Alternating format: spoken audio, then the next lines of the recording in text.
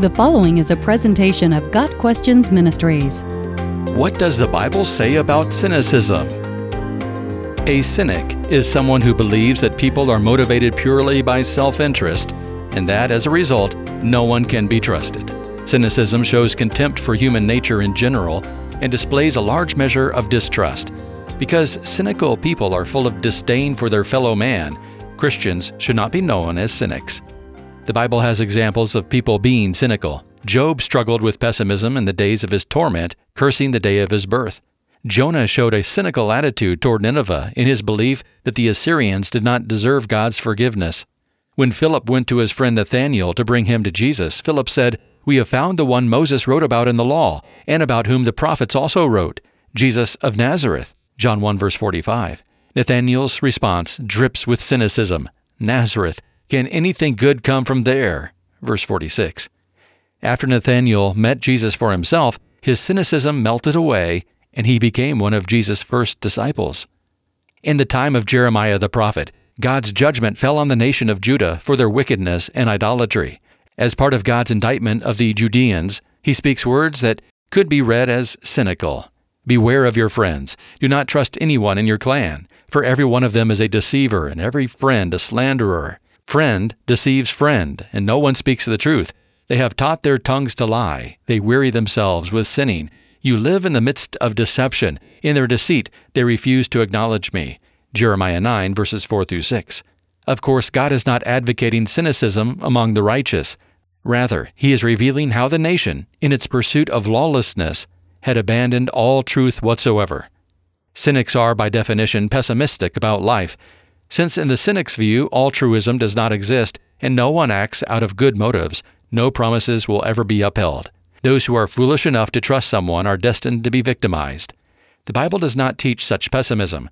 Love always trusts, always hopes. 1 Corinthians 13, verse 7. Cynical people are fault finders.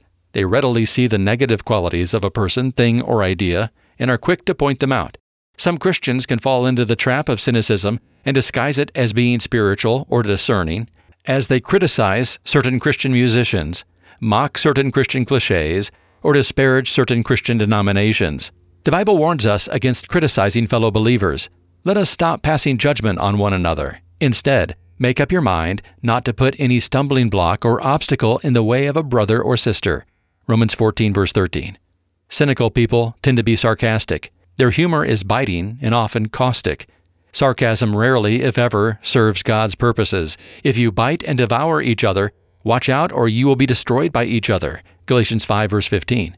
Cynical speech is often a symptom of disillusionment and bitterness in the heart, and Scripture warns us against such poison. See to it that no one falls short of the grace of God, and that no bitter root grows up to cause trouble and defile many. Hebrews 12, verse 15. The primary basis for cynicism is a lack of love. Pride and a lack of self-awareness also play a part, as a cynic places his opinion of the world on the highest pedestal. For example, a cynic may blame the fact that he doesn't have a girlfriend on the immaturity of all the girls in his acquaintance, rather than examine his own faults.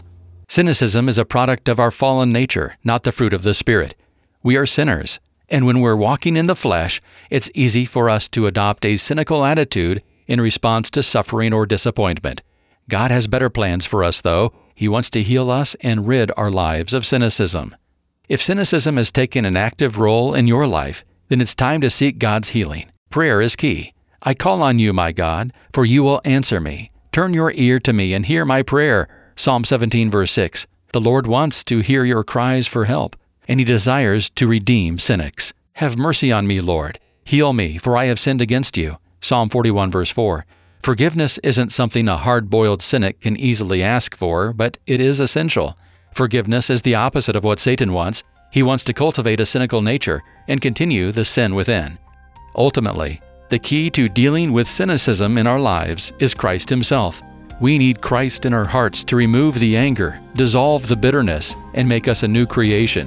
The ongoing prayer of the former cynic will be this: May the words of my mouth and this meditation of my heart be pleasing in your sight, Lord, my rock and my redeemer. Psalm 19, verse 14.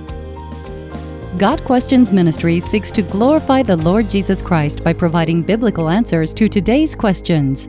Online at gotquestions.org.